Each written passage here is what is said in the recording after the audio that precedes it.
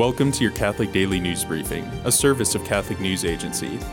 Listen on your smart speaker or wherever you get podcasts. Former Cardinal Theodore McCarrick now faces a fifth civil sex abuse lawsuit in New Jersey. The lawsuit came one day after McCarrick was criminally charged in a Massachusetts district court for sexually assaulting a teenage boy.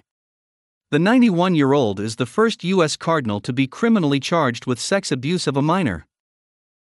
Catholics in Washington, D.C., are asking their archbishop to reinstate a pontifical mass, scheduled for August 14 at the Basilica of the National Shrine of the Immaculate Conception.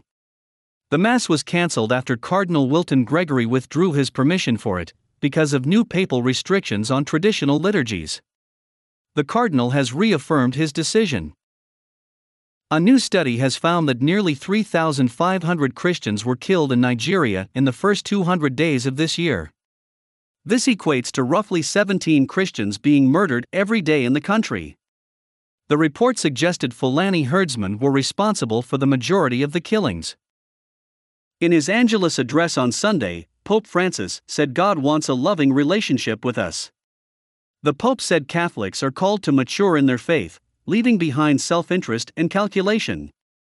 Pope Francis made his comments in reflection on Sunday's Gospel reading, which detailed the miracle of the multiplication of the loaves. Today, the Church remembers Saint Peter Julian Amid. The French priest was born in the early 19th century. He established a community of men dedicated to Eucharistic adoration. The congregation also worked with the poor and helped them to prepare for First Communion. Thanks for joining us. For more, visit CatholicNewsAgency.com.